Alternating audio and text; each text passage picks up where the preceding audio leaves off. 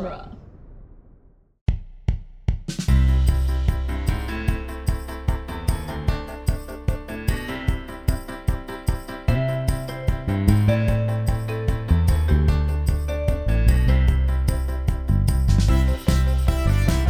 Hello, everyone, and welcome to the Protagonist Podcast, where each week we look at a great character in a great story. I'm Joe Dorowski, and this week we're discussing Princess Amethyst, Alexandra, Augusta, Araminta, Adelaide, Aurelia, and a Phantasmorania from The Ordinary Princess by M.M.K. And joining me for the discussion is returning guest, Kirsta Christensen. Welcome back, Kirsta. Thank you. So glad to have you on, and also very glad that you recommended this story. I was not familiar with it beforehand, and for any listeners who are in a similar situation, this is a novel published in 1980 that tells the story of a princess who receives a gift from her fairy godmother that she'll be very ordinary. After her family struggles to marry her off in the traditional royal way, she runs away to make her own way in the world.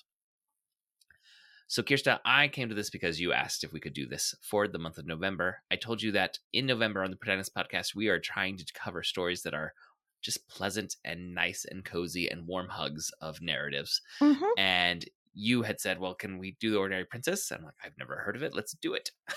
And this definitely fits that description of just being a nice, cozy story. Yeah, and I think I came to it in middle school. I think it was just a book that our library owned, and I remember the cover of it. And it looked like a nice cover and a nice title, and I like a good fairy tale.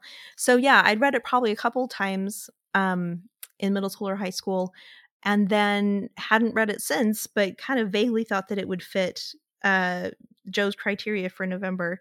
So I was happy when I grabbed it from the library and reread it. I was happy that it not only held up, but it actually exceeded some of my memories. So yeah, it's a really lovely little story.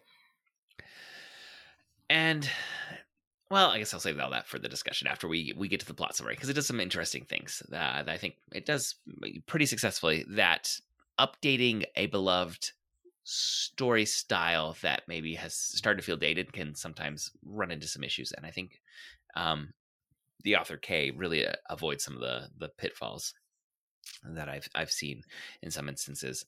A little bit of trivia about the story. So in the foreword, the author notes that she rediscovered some old fairy tale books that she had loved as a child and reread them and was struck by how similar the descriptions of the princesses were in each different fairy tale.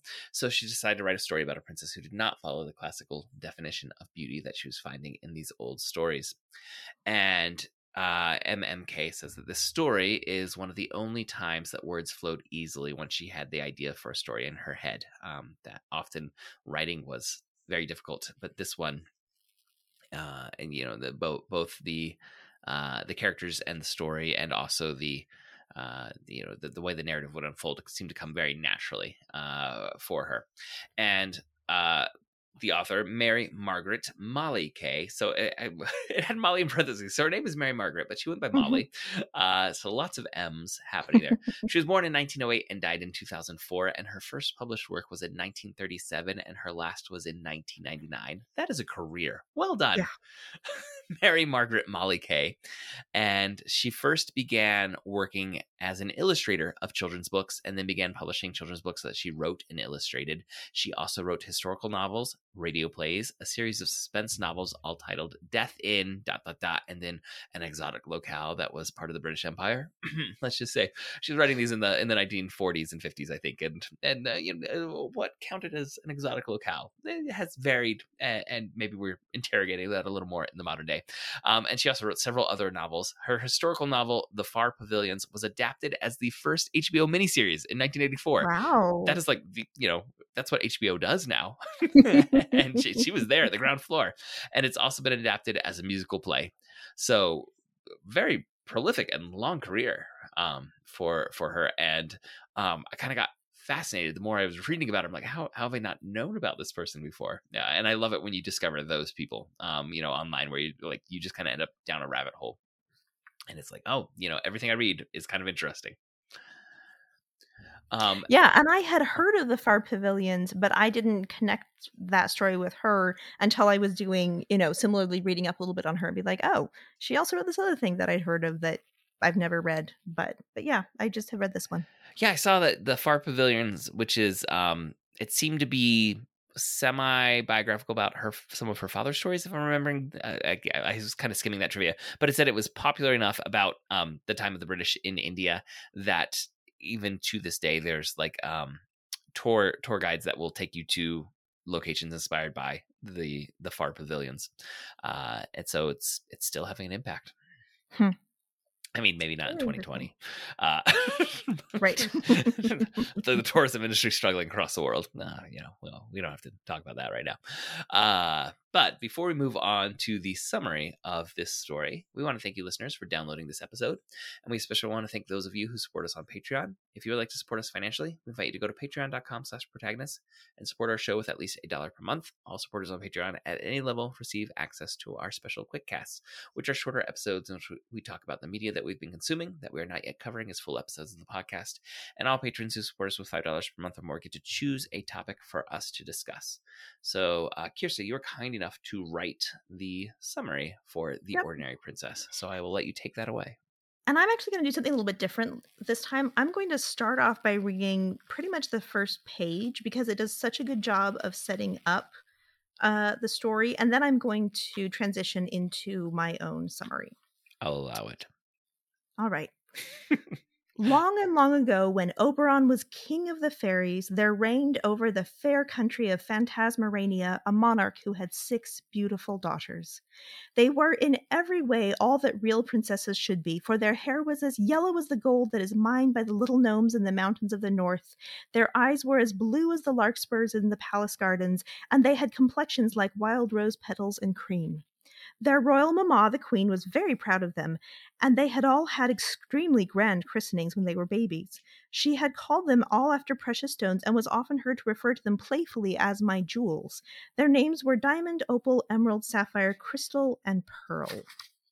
Every princess wore a golden crown set with the jewels of her first name, so you can imagine the excitement in the city of Fanf, which is the capital of Phantasmorania, when the news leaked out that Messieurs Hebendix and Piphorn, goldsmiths and silversmiths by appointment to His Majesty King Hildebrand, had been commissioned to make another crown, and this time to set it with amethysts. "So there is going to be a 7th princess at the palace," exclaimed the housewives of Fanf.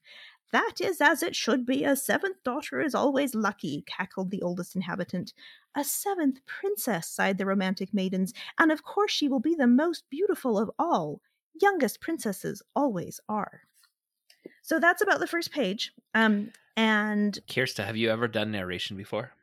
I have not. Like audiobook narration, no. But very well done. And it's one of those instances where, like Brandon Nucci has done this as well, where he like comes in with a summary and is like, "Oh, well, that's better than any summary I've ever done." I mean, in this case, you're reading the text, but it's like, no, I feel like things have been elevated on my watch without me even knowing this was about to happen. I have.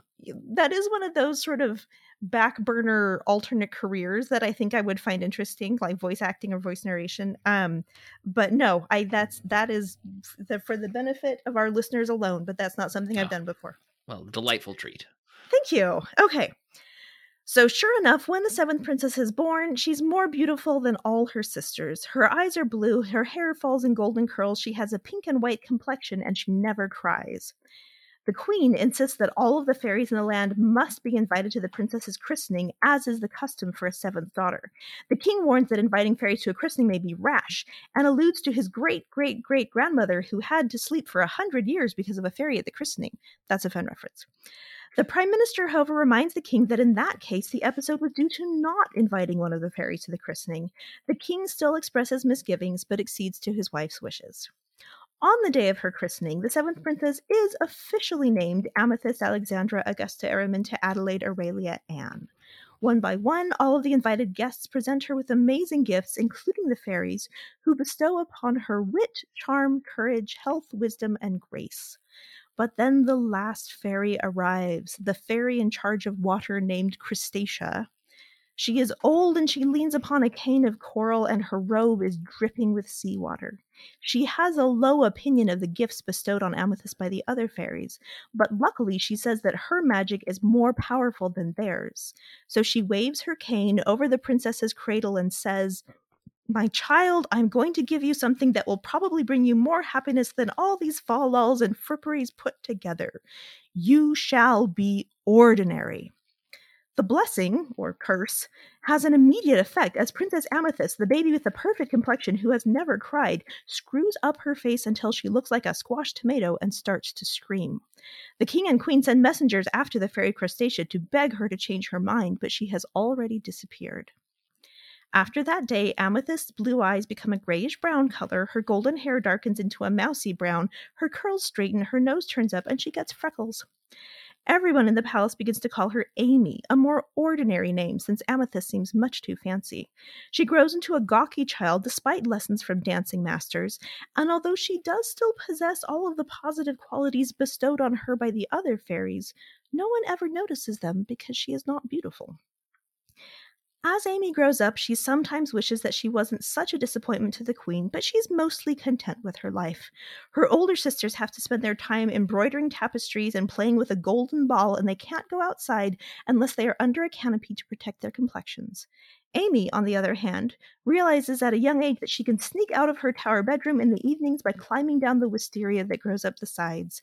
She then spends all of her evenings in the forest of far away, where it is cool in the summers and cozy in the winters.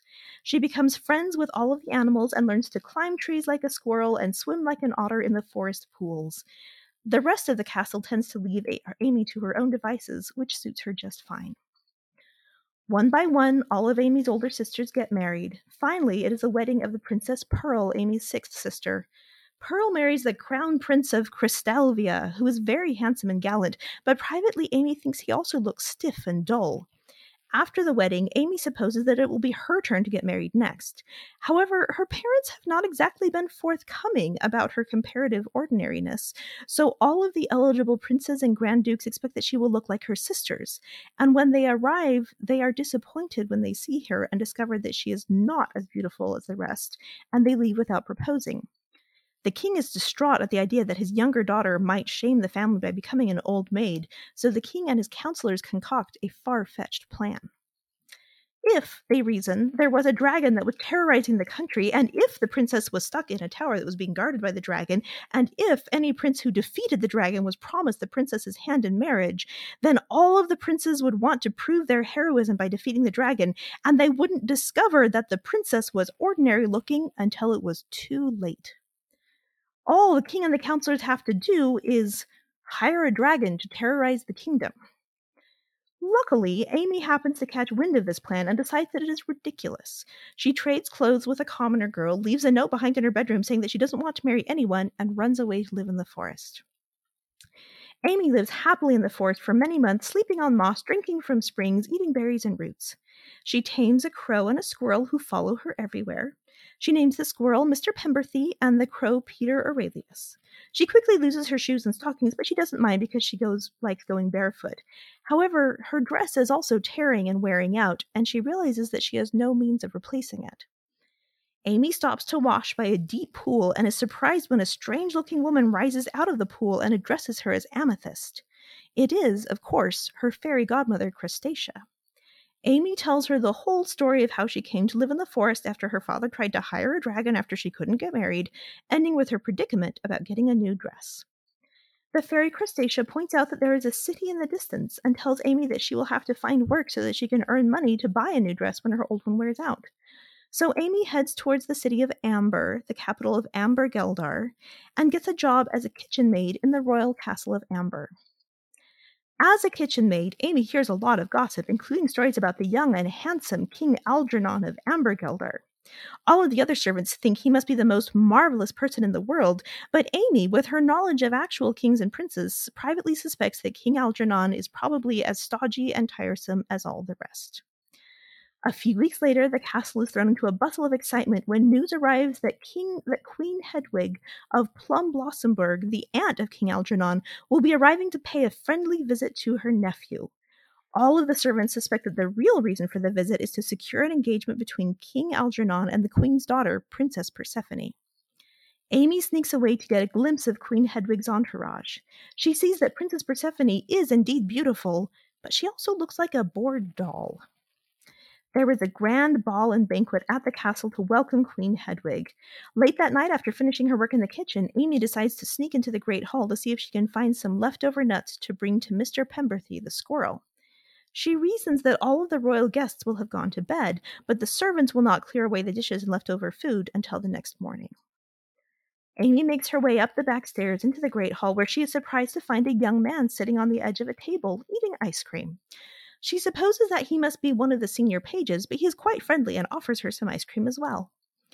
She tells him that she is looking for nuts for her squirrel friend, and further explains that she used to live in the forest and is only working as a kitchen maid until she can make enough money to buy a new dress. She asks him what he does in the castle, and he vaguely answers that he is a man of all work. Before she leaves, he reminds her to take some nuts for Mr. Pemberthy, and then asks her if he can join her in the forest on her next afternoon off. True to his word, the young man is waiting for Amy on her next afternoon. They head into the forest to explore, and he makes a necklace for her out of acorn cups. He asks her what her name is, and she says it is Amy. He responds approvingly that it is a nice, sensible name, and she jokes that you would not expect to find a princess named Amy. She asks what his name is, and he says that his friends call him Peregrine. And so it begins that every other week, Amy and Peregrine spend an afternoon together in the forest. Peregrine even suggests that they build a simple house so that they can have a nice place to picnic when the winter comes. Amy thinks that Peregrine is the nicest person she's ever met, and she decides it must be because he is an ordinary person, just like her. Amy has prevented her family from knowing where she really is, but one day her old nurse, Marta, happens to visit a family member who lives in Amber. In a stroke of bad luck, Amy runs into her when she's with Peregrine, and amid Marta's cries of, "Oh, your highness, wherever have you been?" Amy's secret is revealed. Peregrine looks thoughtful at the news. He had previously called her a princess as a joke, but he is surprised to learn that she is, in fact, a princess. Amy tells him the whole story of how she went from being a princess to a kitchen maid. Peregrine wonders if they can still be friends, since she is a princess and he is only a man of all work. Amy insists that it doesn't matter to her who he is. However, when Amy returns to the castle that night, there are so many dishes to be washed, and she is so distracted at thinking about the evening's events that she breaks some of the dishes and is fired by one of the cooks. She starts to cry as she walks up the stairs to the attic, but Peregrine finds her and says he wants to tell her something. She tells him that she has been fired, and he tells her not to worry, that she shouldn't have to work so hard anyway, and he is about to say something else when a door on the landing opens, and they are interrupted by a court chamberlain in a very fancy robe. He gives Amy, the kitchen maid, a hard stare, and she begins to worry that now Peregrine will also get fired. To her surprise, the court chamberlain bows deeply and addresses Peregrine as Your Majesty, telling him that his presence is requested in the council chamber, and then he leaves. Now it is Amy's turn to be surprised, and Peregrine looks upset. He insists that he was about to tell her who he was when the court chamberlain interrupted and blew his cover. She asks why he told her that his name was Peregrine instead of Algernon. He points out that Algernon is a pretty awful name, and Peregrine is in fact one of his names. He has 8. King Algernon, aka Peregrine, goes back to the council chamber and informs his ministers that he is not going to marry his cousin Princess Persephone, but instead that he would like to pursue an alliance with the kingdom of Phantasmorania. Peregrine and Amy meet again, and Peregrine proposes, reminding her that she said she'd like him no matter who he was. Amy and Peregrine hatch a plan, which begins with them sneaking back on horseback to Amy's home kingdom of Phantasmorania. Peregrine drops her off outside the castle, and she climbs up the wisteria to her old room. The next day, she comes down to breakfast as if she'd never left at all. Amy says that she doesn't want to hear any more talk of dragons, and the king agrees, but privately he and the queen still despair of having a daughter who may become an old maid. They are very surprised then when a week later an envoy arrives on behalf of King Algernon of Amber Geldar to seek Princess Amethyst's hand in marriage, and the wedding is set for the following spring. The wedding day finally arrives, and King Algernon of Amber Geldar arrives with all of the appropriate pomp and circumstance. Amy does not look much like herself in a gown with a 10-foot train and ropes of gleaming pearls, but Peregrine notices that she is also wearing the little necklace he made for her out of acorn cups.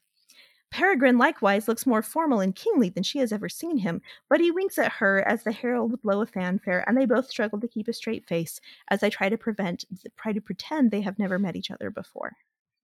When the wedding is over, it comes time for the new king and queen to leave on their honeymoon. The courtiers assume that they will travel to one of the king's many fancy castles. Unbeknownst to anyone, they slip away to their forest cottage instead. Oh, thank you for an excellent summary of just a charming book. Yeah, charming. Yeah, charming's an excellent word for it. Yeah, it's interesting because there's no real surprises, if that makes sense. Sure. In like as you get to her working as the kitchen maid, like I think everyone assumes she's going to meet the king, who has been Yeah. established as a If young, you charming, good right. person.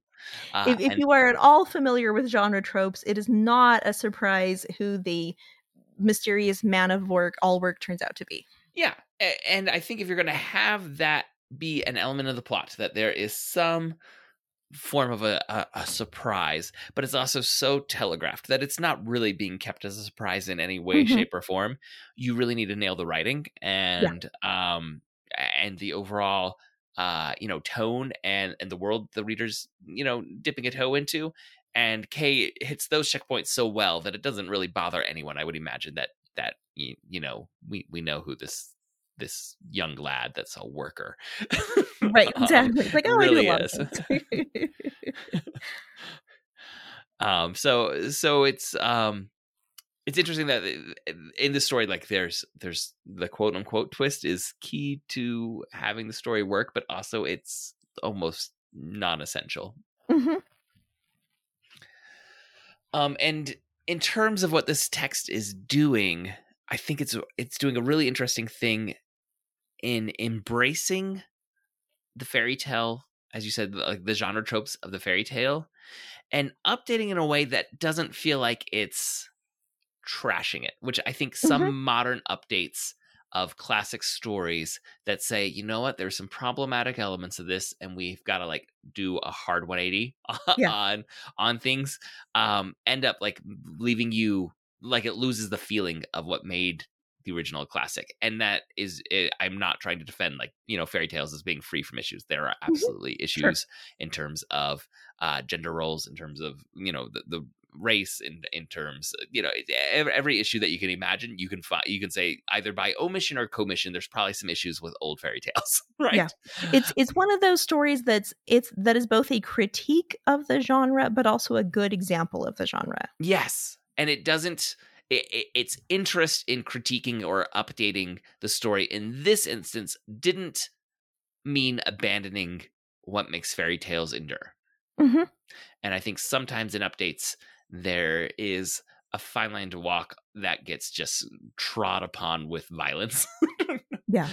And that's not the case with The Ordinary Princess. And it's really not, I mean, for all that, okay, she doesn't have like blonde hair, but it's still a very white, vaguely European story. It's not Mm-hmm. this complete. I think there have been more kind of um racially aware updatings of stories or stories to be told. Mm-hmm. Um, Or like completely just colorblind, like go the Kenneth Branagh route and just right. say, you know Yeah. what, none of this matters. Mhm. Yeah.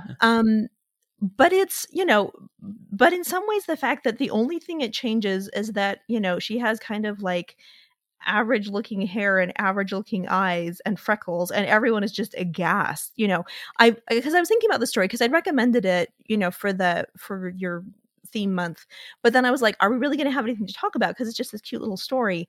And then I started thinking about the themes of like social expectations and then how we fit in with social expectations, because Amy's this like lovely person, she is, and they kind of even say like, look, she has all these qualities that were bestowed upon her by the fairies, and maybe she would have grown up to be a lovely person anyway. I mean, because her sisters are apparently nice enough. But it's just, but because she does not fit this very, very narrow mold that she is expected to fit, the people do not know what to do with her. Her family doesn't know what to do with her. The servants don't know what to do with her. The royal courtiers don't know what to do with her. And so it's an interesting examination of what do you do when you have these very rigid social expectations that are set on you. And when people are like considering hiring dragons to terrorize the countryside in order to enforce those social expectations, and how do you kind of walk away from those and then find someone else who also appreciates you for the qualities that you have instead of the qualities instead of who you're not. Yeah. So there definitely is, things that are being addressed, as you said. Like it is kind of a simple, straightforward narrative, and a lot of I think readers with any exposure to a lot of fairy tales would see the end from the beginning, right? Yes. Here's what some of the lessons are going to be that are learned on the way. Here's probably several of the beats that will be, hit along the way, and it does those things. But it is also, as you said, offering some critique about, definitely about appearance, about expectation, about status, and it's not turning the idea of a fairy tale on its head. Like she still Mhm. finds happiness not because a man is going to marry her, which is the setup at the beginning, but Mhm. because this man who she has fallen in love with, not because of his title, and he's fallen in love with her not because of her title. Yeah. But it's still, she's there's the happily ever after. Is part of the royal pairing is the finale of this in a classic fairy tale way. So it's not inverting or completely saying there's nothing of value in these classic fairy tales, but it does enough where the commentary is there, but also, again, in some of these updates, I think sometimes you feel a little beaten over the head Mhm. with the messaging. And even though the title of this is The Ordinary Princess, I don't feel like it was overwhelming what we're Yeah. being told throughout. I do think it's interesting at the very end when they have to go through all of the pomp and circumstance of a royal engagement. They have to sneak back. Yeah, they have to get her back there. Then he has to send the envoy to officially propose, and then like it takes months to prepare. And there are a couple of funny bits that I didn't include in the summary, but like as far as they know, the king has never seen her.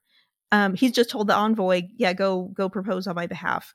And the ministers think it's because he wants an alliance. They obviously don't know that he actually knows the princess.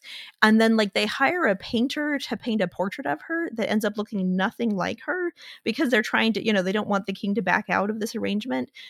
So she has to write him a letter that says, by the way, I haven't changed how I look. The portrait really doesn't look anything like me. Like, don't worry.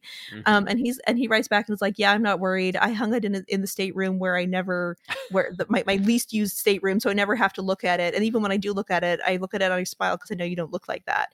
And then they're all dressed up and so fancy, and they have to pretend they don't know each other. And it's a kind of interesting examination of like the role that you have to play versus the person that you are. Mm-hmm. In some ways, I kind of feel more sorry for Peregrine than for Amy in this story, because truthfully, Amy would be perfectly content to, wash dishes, buy a new dress, go back to live in the forest till that dress wears out. Peregrine has to be the king. Like he's stuck being the king no matter what. And if he doesn't marry his princess cousin, he's supposed to marry someone like that. So it's really in a sense, it is Amy who rescues him from his life because she's actually this wonderful person who is then of the appropriate royal stature that he can marry her. But she doesn't, she's not looking to get married particularly. And I also think it's interesting that like the fairy godmother also does not seem to have some big grand plan. She does nudge Amy towards getting a job in Amber, but I didn't get the impression that she was like, oh yes, and then you'll fall in love with the Mm-hmm. king. It just seemed to be like, well, I'm going to make you ordinary so you have a better life. And oh, okay, you seem to have hit a problem. Like, well, go get a job. And I do kind of like, I love a good story with foreshadowing and prophecies and fates and all this stuff. But I just also really kind of like that this is just, it's not like a, scheming to make your life fit in this exact way so that you can meet the king at the appropriate time. It's just like, well, you got one problem at a time and you have to solve them one at a time. And, your current problem is you need a job. So go get a job. Yeah, that finale where they're scheming how they're actually getting together, it was actually one of my Mhm. favorite parts, because that's where a lot of fairy tales just like, oh, and they're in love, and then now there's the happily ever after. And this Yeah. it's not a Yeah. huge amount, but takes a little Mhm. bit of time to say, here's how the mechanics of them actually getting married has to play out. Yep. Yep. Because the king can't go marry the scullery maid. Yeah. It wouldn't be allowed. Yeah. And So we, like you said, you get them sneaking back and then pretending they've never seen each other, and the little knowing glances, and he's wearing, or she's wearing the necklace that he made him out of, or he made her out of, what, acorns? Am I remembering it right? Uh-huh. Yeah, like they're just little nods to each other that mean nothing to anyone else. So it's that was like one of the funner parts, where it's like, okay, I don't actually know this beat because this isn't usually told in fairy tales. Yeah, and how they're kind of miserable at the engagement, that they have to be apart for so long, but it takes, because I think the implication is like she comes back in the fall because it's not winter yet, and they have to spend the whole winter apart, and then they get married in the spring. It also reminds me of a kind of a quote I heard once, which was like, love is the biggest inside joke in the world, which is just it's this thing that the two of you understand about each other that people on the outside don't understand at all, or they don't understand the point, or they don't understand the depth of it. And so like you have these two people and everyone's like, oh, okay, these are royal people who are having this official royal engagement, and I guess he's settling for her because she doesn't have blonde hair and blue eyes, and instead what they love about each other and what the relationship is based on is something completely different, but it's something only that they know. The more I think about it, I think there is more here to this. Like I said, this is my first time reading it, and I've only had time to do it once, and so this is kind of my first pass. But you're raising things that intrigue me in this discussion, which is one of my favorite parts of the podcast. Is we're like, oh, I never thought of it that way. Now I want to do maybe something that you see coming in much the way that there's genre tropes for fairy tales. I want to tie this back into Stan Lee and Jack Kirby and Marvel superheroes. Okay, so I saw this on the outline, and I thought it was leftover from a previous and leftover, and I was going to tease you that every conversation inevitably leads to conversations about Stan Lee, Jack Kirby, and Marvel superheroes. So you're ruining my joke because you've made my joke real. No, this was deliberate and real. I typed that in for this episode. So in the Silver Age of comic books, they are going to help to reimagine and redefine what superhero storytelling is. In the Golden Age, there were certain tropes that had become codified for the superhero. And sorry, just to clarify, the Golden Age is the first age, and the Silver Age the first age of superheroes. Age. So when Superman first appears in 1938, that's considered the start of the Golden Age, and it's during World War II is really like the Golden Age of superhero comic books. Okay. And then after World War II, most superhero comics cease publication. Like there were dozens and dozens, and they all go away except for Superman, Batman, and Wonder Woman. Those are the only ones that keep going. But then there's the Silver Age where there's kind of like this reintroduction after a decade off of like, okay, we're gonna reintroduce superheroes to readers and see what comes. And Stan Lee had worked in that Golden Age. He knew all those tropes, but he was kind of tired of them. And with Jack Kirby as his collaborator, they decided, well, let's do something different. And they launched the Fantastic Four, which is going to still clearly fit into the mold of superheroes and have all the generic elements that you expect, but they're also going to be tweaking just enough to make it feel new and different and progressive in terms of just a step forward in storytelling. And now for modern readers, if you go back and read those first Fantastic Four stories and a lot of the Silver Age stuff, it does feel dated, like, but those become kind of foundational, and now we keep moving on and tweaking what the superhero genre is. And I think what this is doing for fairy tales is something similar, where it's looking back and saying, you know what, there's these established tropes and genre elements that are good and are what audiences are looking for. But for this to resonate, we're going to have to update it in some way. But we don't want to update it so far that we lose the audience expectations for what they're going to get. And The Ordinary Princess, I think, does a really good job of playing in the field of fairy tales, updating it enough, and leaving it still familiar, but also addressing some of the issues with, in that case, centuries-old stories. Yeah, it's very interesting because, you do have a fairy godmother and you do have a princess and you do have, the threat of dragons. We don't actually see the dragons, but they exist in this world. But they exist somewhere, yeah. And you do have, a king, and you have trying to get an engagement. And of course, we have my favorite trope, which is the secret identity trope. They both have secret identities, so I am all about that. Well, you Yeah, got to but tie it it's back into superheroes somehow, right? right, exactly. But it's, it's all approached a little bit differently. And it's almost like some of the older it's like those older superhero princess stories were doing so many of the same things that they've worn this groove, and now everyone's stuck in that same groove. And so just saying like, hey, what if we just like stepped out of this groove just a little bit, we Hmm. tweak something just a little bit, and then what are all of the expectations? And really we have you have the people, like the members of the royal court, of both royal courts actually, are kind of serving as the readers who expect like, this is what a princess is like, and this is what a princess wedding is like, and this is what this is like, and this is what a fairy godmother is like, and this is what an evil fairy godmother is like. And so they're kind of playing the audience with the traditional expectations. And then you have MMK, and then Amy and Crustacea and Peregrine, who are kind of updating things and approaching things from a slightly different perspective, so that you can kind of question some of those assumptions and reevaluate them, and then bring something to life Hmm. again.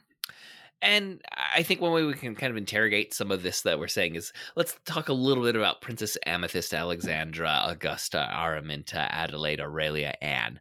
Um, and where does she fit into the protagonist role of a fairy tale, and where does she feel new and different in the protagonist role of a fairy tale? And this, as we said, was written in the 1980s, and so what wave of feminism are we in at that point? Second or third, I'm Yeah. not sure. um and definitely you do have the independence, right? That she is not going to be the damsel in distress. She's not going to be a figure to be acted upon for the finale, to be kissed, to be woken up, Mhm. or rescued, or anything like that. But then still also, she is definitely a fairy tale princess who is going to assume a role of of royalty, be part of a of royal pairing, and these other elements. So it's not a absolute departure from that trope. But is there anything that stands out to you about her as a character? Hmm. Yeah, that's a good question. Well, I think she actually has some personality, which a lot of, because I was kind of comparing this to sort of like the very early Disney princesses. So Snow White has brown hair because that's an important part of her backstory. But if you look at like Cinderella and um, Sleeping Beauty in particular kind of has no personality in the Disney version. And Cinderella doesn't really very much either. And so even the fact that she like has a personality and is not a blank slate is is something a little bit unusual for her as a protagonist in one of these stories. And she's much more proactive than a lot of princesses often are. They tend to maybe react a little bit more to their surroundings instead of be active. But she's the one who first figures out she can go to the forest. She's the one who runs away to the forest permanently. She's the one who she's really driving every set of her every part of her story, which is a really nice it's a nice change. But at the same time, you do end up with a lot of those same fairy tale tropes, so it is very satisfying at the end. Yeah. And like when you said like she does have some personality, there's definitely like a spunkiness to her, and this sense of individuality, right? Where she's just going to do what she wants. And there's also, I think, one of my favorite moments for her as a character is when she asks, like, okay, well, how long do I have to work to be able to afford a dress? And Mhm. I remember the amount is like 100 of whatever the money was. I can't remember what, Yeah, it was fantasy money, I think right? it's Pfennigs. But is it also like going to be 2 years or something like that? Is that right? I think it's going to be a year because I think she gets Yeah, 1 year. 2 Pfennigs a week. Okay, yeah. So 1 year, and she just kind of says, "Okay, that's a lot of work," but also, Mhm. okay, I'm going to do the work. Yeah. And it's a simple moment, but I really like that of just like, okay, that's Mhm. the work that I have to do, so off I go. And that I think is telling for who this character is. Yeah. Yeah, and she even complains at one point because her fairy godmother is telling her like, yeah, you're gonna have to work, and she's like, well, I don't want to work, and the fairy godmother's like, kind of like, tough. This is the situation that you're in. Yeah, like it's not just like, well, of course I'm going to work. There is like that moment of, well, I am used to the life of a princess, like a neglected, ignored princess. Well, right, and it's and it's funny because she's a princess in a cushy tower, but then when she like is in the forest with all her woodland friends, she's still a Disney princess. It's just a different archetype of a Disney princess.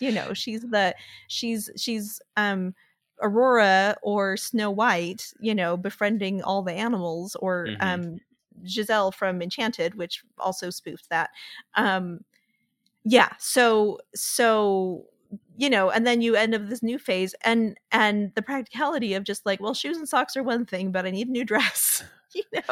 And yeah, it's interesting, and it's really fun. It's also interesting too that like the more royal feasting and parties you have, the more work you have for the kitchen maids, which is a really interesting kind of reversal of her previous life. Even if she wasn't super involved in the courtly life before, all the matchmaking and all the weddings before were making a lot of work for the servants in the castle, and not something that she would have been aware of before. Yes, it does, like, as a reader, like, make you think back to the tales of the dozens of suitors that came by. They weren't hanging out for as long as what's the prince's name again? It suddenly escaped me. Peregrine? Yeah, Peregrine. Peregrine's cousin is just like, I'm camping out till this marriage happens. Yes.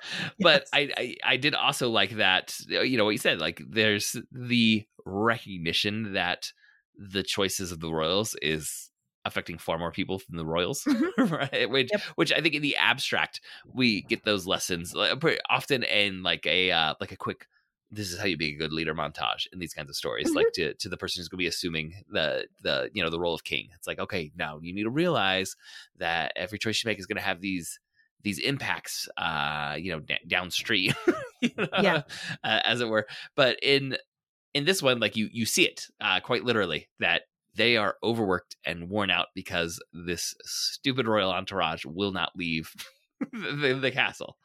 And the longer they stay, the more worn out people get, to the point where she's breaking plates, and it's in some ways because she's running off and sneaking off and not getting enough sleep, but also like she's literally just exhausted because of all the plates they have to wash every single day to keep up the appearance of good royal hosts.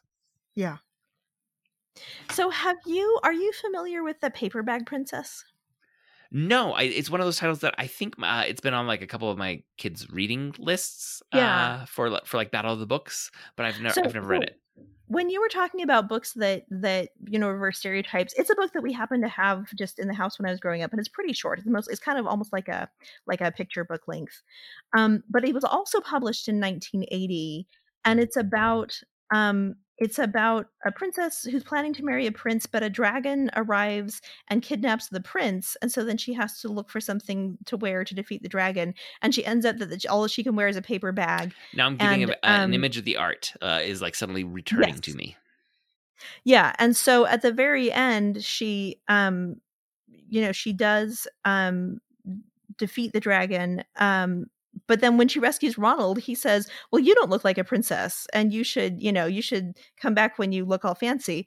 And she says, and so she rejects him and says, like, you look like a princess, but you're a bum, and I'm not going to marry you. And so she runs away. And I think that's obviously a story that like does a lot more deconstructing of the princess narrative, which, it has endorsements from like feminist organizations and stuff. But I think it's interesting that those books were both published in the same year, because I think The Paperback Princess is really fun, but I think it's also what you're talking about, where it goes so far in rejecting those stereotypes that it moves beyond them. Like if you want a fairy tale, you don't read The Paperback Princess. Like it's like if you want a fun humorous parody of a fairy tale, or but it doesn't hit, right. Yeah. But it doesn't like make it feel like you've been reading a fairy tale. No, and it mostly makes it's more about like people making the best decisions they can, and sometimes the good decision is to walk away. And that, and that's a great decision, but that's also not the happily ever after fairy tale decision. It's mostly, instead of about someone finding true love, it's about someone rejecting a stereotype that's placed in front of them. But yeah, it goes a lot farther than The Ordinary Princess does. Yeah, and this one does still feel like you've read a fairy tale story. Mm-hmm. And so it is able to, like I said, I think update, but still embrace the genre that it's playing in. And I think that's something that I'm all for deconstructions, but I think there's also there's a reason we love these stories, and sometimes just pure deconstruction starts to feel a little tedious at times. And there's excellent deconstructions that are out there, and I think it is an important thing to do to interrogate the stories that we do enjoy. But sometimes you want to be able to have a version of the story that still gives you everything that you loved, but also removes some of the problematic aspects without really wearing you down about how dare you love this thing or have enjoyed versions of this thing in the past. Yeah. Yeah, because if you deconstruct everything, then you end up with like the opposite of what you had, which is not the same experience. Which is, and that, and it's a great experience on its own, but it's like, but what if I did want them to end up married at the end, or what if I did want her to go back to being a princess or something like that? Does it make me a bad reader if I still want that happily ever after, like that? I want the dopamine hit of a happy ending. What is that? It's kind of a famous, I think it's an Onion headline. It's either Onion or Reductress, but it's like, woman decides to stop being a feminist for half an hour so that she can enjoy a TV show or something, which is like, so you can either stick 100% to your principles and reject, 99% of all media out there, or you can occasionally be like, yeah, but I like this reality show. So. It's kind of like, I remember seeing a quote, and I want to say it was from like a culinary expert who you would assume would be like really snooty about everything. And they said, when you're in the mood for a Pop-Tart, nothing is as good as a Pop-Tart. And yes, I want to elevate cooking, but also sometimes you just want a Pop-Tart. Yeah. And I think, yes, you could be a feminist, but also sometimes you want a fairy tale. And that's fine. Yeah. That's very funny. When a pop, and it's also kind of an issue of like, what thing is the best at what it's trying to do? So there's like the fancy restaurant that's trying to be this experience and doing all this weird chemistry with food and solidifying things and putting things in gels and everything.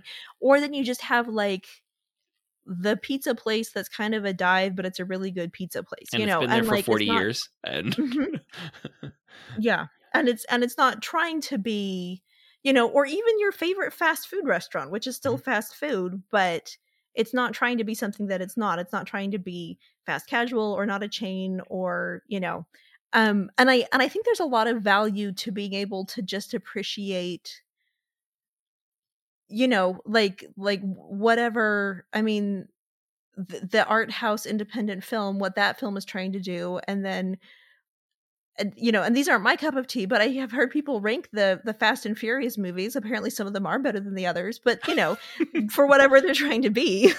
I haven't seen one yet. I just imagine we're going to have to do an episode on the podcast about Fast and Furious movie at some point. It is one of the biggest franchises in the world. So right. It would feel like an omission to never address it. Yeah. And that's, and maybe that's a bad example because that's not something I'm a particular fan of, but a Disney cartoon versus an indie film versus a rom-com versus, something really experimental. Like you can enjoy, I remember I had a new friend over once and they commented that they were looking at my DVD shelf and they were surprised to see both Pride and Prejudice and then the German film Run Lola Run. And I was like, but they're both good. So like, why can't we enjoy both of them? Oh, I like that. Yeah. They're both good. I right. think that should be a good slogan for what we're trying to discuss. It's all good. Right. Are there any other characters in this story, The Ordinary Princess, that stand out to you?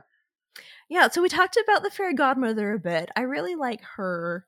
Um, we've got the fairy I mean, it's godmother. it's such a flyby of a character, but also, Yeah. yeah, you really do feel like this is a fully fleshed out character that just has a little bit Oh of yeah. world Yeah. Yeah. Yeah. weariness. And And she insults all the other fairies, and yeah. like you know who it's like a really excellent show don't tell. Like it Uh just huh. every interaction is revealing layers of this onion.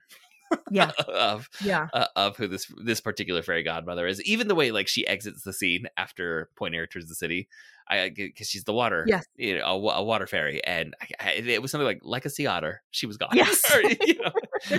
She dove into the water like a sea otter. And trying to imagine the description of her is like almost barnacled, right? Uh huh. Uh And huh. then imagine that as like a graceful sea otter entering the Right. water. It was just Right. a delightful little image that was painted for us by the author Kay.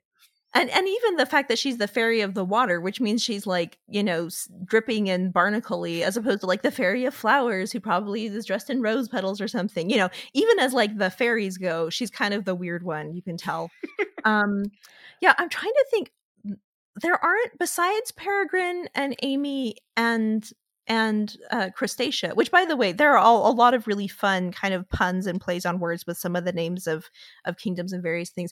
I'm trying to think if anyone even gets much of a character sketch. Like Marta barely gets a name. Yeah, Right. yeah, right. That's the what's her title? But the one who recognizes her and kind of Yeah, gives up like the the nursemaid or charade that something. they've been playing.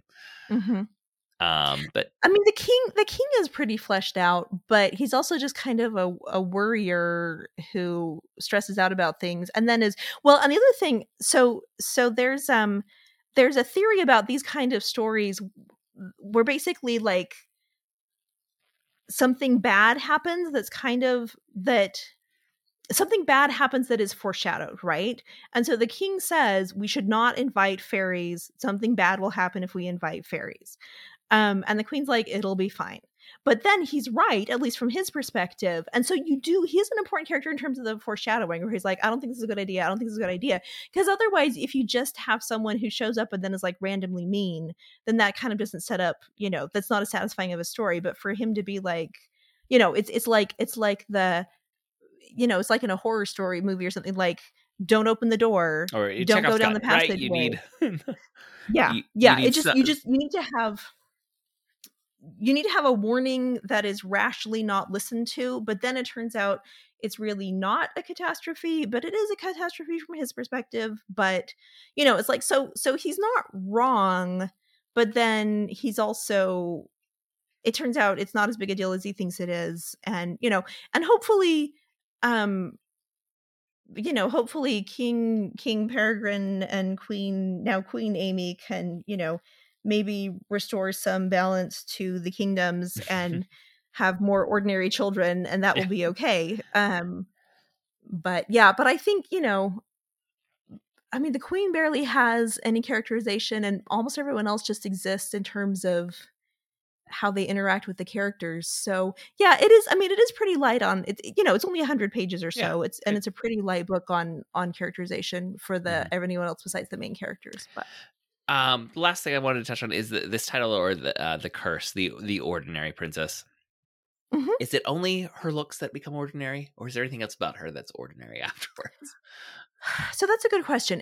Like in terms of the curse, they do specifically say that she has all of the other fine qualities. So it's her looks, and they also talk about like she's not very elegant, like she's kind of gawky and awkward, even though. So it's like looks and posture or bearing, like presentation.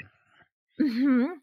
At the same time, the fact that she is, because of those looks, she ends up being kind of ignored by the court and left to do her own thing, and there's no reason she can't also sit around sewing tapestries and playing with a golden ball. But it's sort of like that's the, they could have still tried to kind of force her into that mold, but because she doesn't fit the mold, she ends up even farther out of the mold and going to the forest and learning how to climb trees and somehow learning what berries and nuts are safe to eat and which ones are not. Well, it's because she has woodland friends. That's right. That's Like right. most ordinary people. Right. And and ends up with this very ordinary job and is like the most junior servant of the most junior class of servants. So I think it's the, appearance and bearing is the most it's like that's the literal part of the curse or blessing or gift. But I think it ends up leading to all the other situations because of the way that her family treats her. She ends up having to be more resourceful, and she also ends up not being kind of boxed in. Yeah. Um, I like what you're saying, because that latter part of the story where, she's wandered in the woods, and then she takes on, as you said, like this very ordinary job to be able to afford very ordinary clothes. yes. That's where maybe more of the ordinariness is coming, rather than just the plainness of her appearance. Mm-hmm. Yeah. I do have to kind of add a little asterisk. So they talk about the princesses, the older sister princesses, sitting around and embroidering tapestries all the time as a sort of terrible, boring life. As someone who has done cross stitch and embroidery in the past, I would like to say that you can have a happy and fulfilling life and be a feminist and still partake in those activities. I get a little annoyed when those are brought up as like terrible things or stereotypical Or like things. the shorthand for domestic oppression. Right. Shorthand for domestic oppression, or shorthand for like a fluffy life where, you don't have any cares in the world. If it's not your thing, that's fine. But it can actually be very fun and lovely. And, knitting likewise gets a bad rap. I probably knit more than anything else these days. So, the textile arts or fiber arts do not always have to be shorthand for negative stereotypes. I just gotta put in a plug for that. The fiber arts is one of my favorite turns of phrase that I don't think I've ever heard said out loud until this moment. Okay, And so here it is. So when I lived in Illinois in grad school, we had an arrangement with the other libraries that we could borrow their books for like 6 months at a time, which is a long checkout time for a student. But normally the other academic libraries didn't have books that like the fun books. It was all the academic books, right? But part of our consortium was the library for the School of the Art Institute of Chicago. And because they have a fiber arts program at the Art Institute of Chicago, they had all these fantastic knitting books that I could check out for like months and months at a time through our in-state interlibrary loan consortium. So that was really lovely. So fiber arts is an actual very fancy term for those group of arts and crafts. So it is a field. Yeah. Oh yeah. Okay. Although truthfully, if you're saying fiber arts, you're probably talking about something abstract that you hang in a museum. Like most knitters would probably not refer to what they do as fiber arts. It's sort of like in my mind, it's like the more the fancy museum term for that kind of work. I don't know if it's a term that comes up in like folklore or handicraft studies or something, but yeah, no, it's a legit field, although not one that you tend to self-describe as, because it's a little highfalutin sounding. I love the world. I love people's interests. I love that there is so much depth of interest in this that it does have that name that feels a little jargony from the outside, but also is exactly what it needs to be, right? like right. That, what else would you call it at a certain point? Oh, people are amazing. There's so many fascinating things out there. Oh, world's good. Any final thoughts on The Ordinary Princess? Oh, final thoughts. It's if I reread it over the weekend, and it probably took about 2 hours, and it was lovely. So if you want a 2-hour book to read or to introduce to someone, late elementary school age or older, I think it's a great book. I think this would be an excellent bedtime story for any boy or girl, who, as you said, is kind of that elementary school age. Yeah. Beyond picture books, heading into chapter books, but not, ready for the heavy duty chapter books. Sure. I think this would be excellent. So thank you for introducing it to me. Well, I'm so glad it all worked out and that we actually found ways to tie it into comic books, because we almost didn't. I know it's really important. Speaking of fields of study that are legitimate, That's right, and established with their own jargon. Well, that is going to wrap up this episode. Thank you for joining us. For show notes and links to all of the other great Dueling Genre shows, you can go to duelinggenre.com. Also, please subscribe to the Protagonist Podcast in your podcast app of choice, and please leave us a review. That really helps us out. We'd like to thank Scott Tofty, who composed our theme music. Thank you again for listening. We'll be back next week to discuss another great character in a great story. So long. Bye-bye.